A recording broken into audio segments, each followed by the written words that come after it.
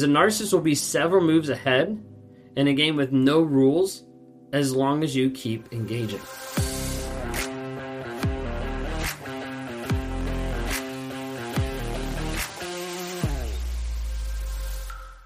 Do you ever feel like with a narcissist, you're just a step behind?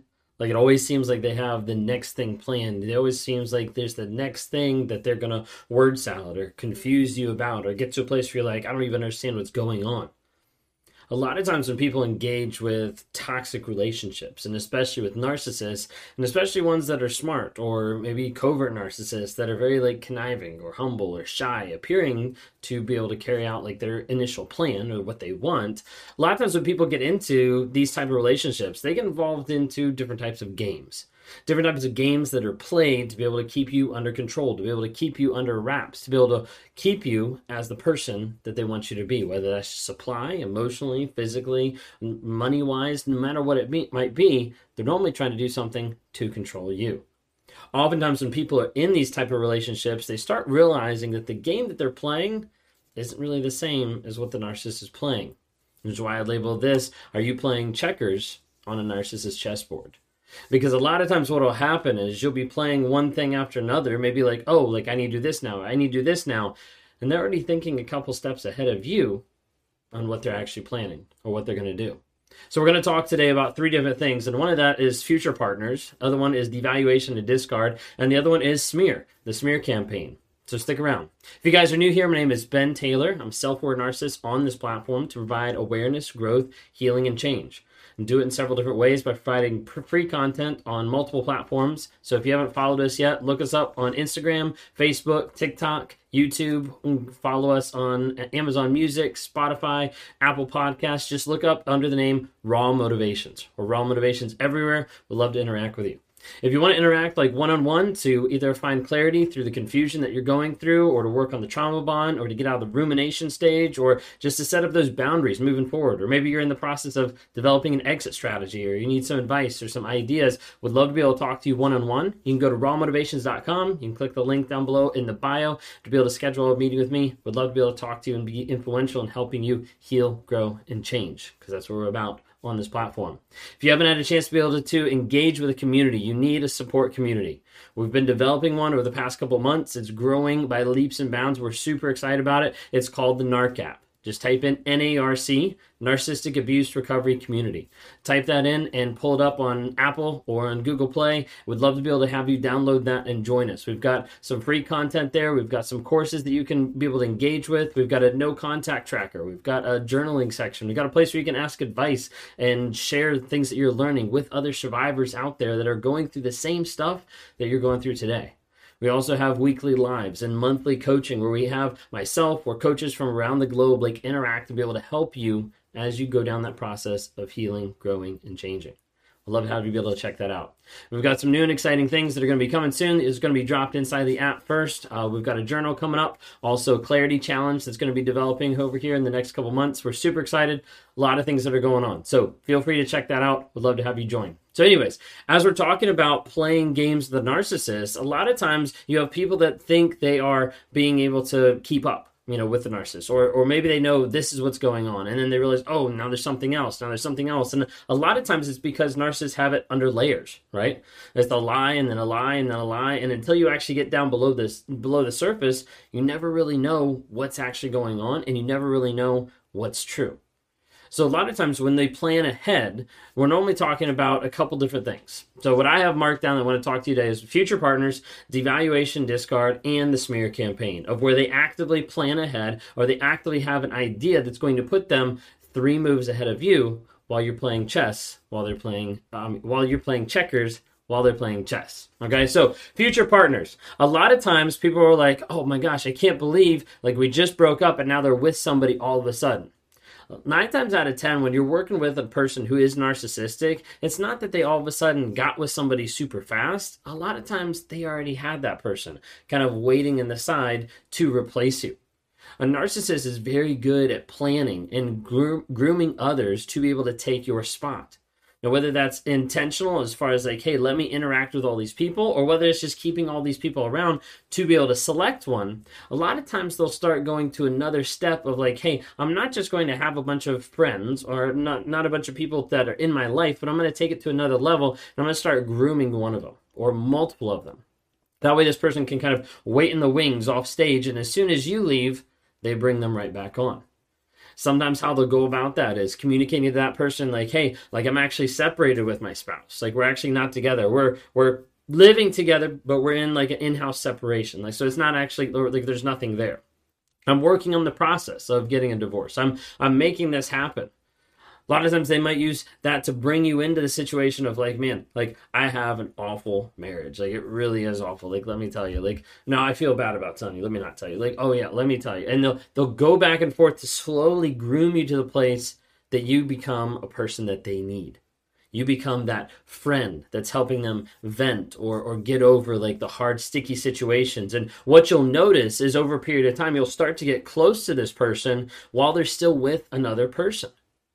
And oftentimes you're thinking, I'm here to help them, I'm here to rescue them, I'm here to support them, I'm here to fix them. Like all different types of things go through the victim's mindset when they're with the narcissist who's with someone else. And they're normally just the next person that they're planning on victimizing and running after. Okay, so you have to be careful of this. So if you're in a relationship, or if you're getting interested in someone who's already in a relationship, you have to be really careful, because a lot of times what they'll do is they'll bring in different aspects of that relationship, of that marriage, saying how awful it is. So be careful when you start hearing stuff that seems like too sensitive, or seems like stuff that's like, it actually seems like that should have been discussed like in the relationship, not with another person that's, outside of the relationship.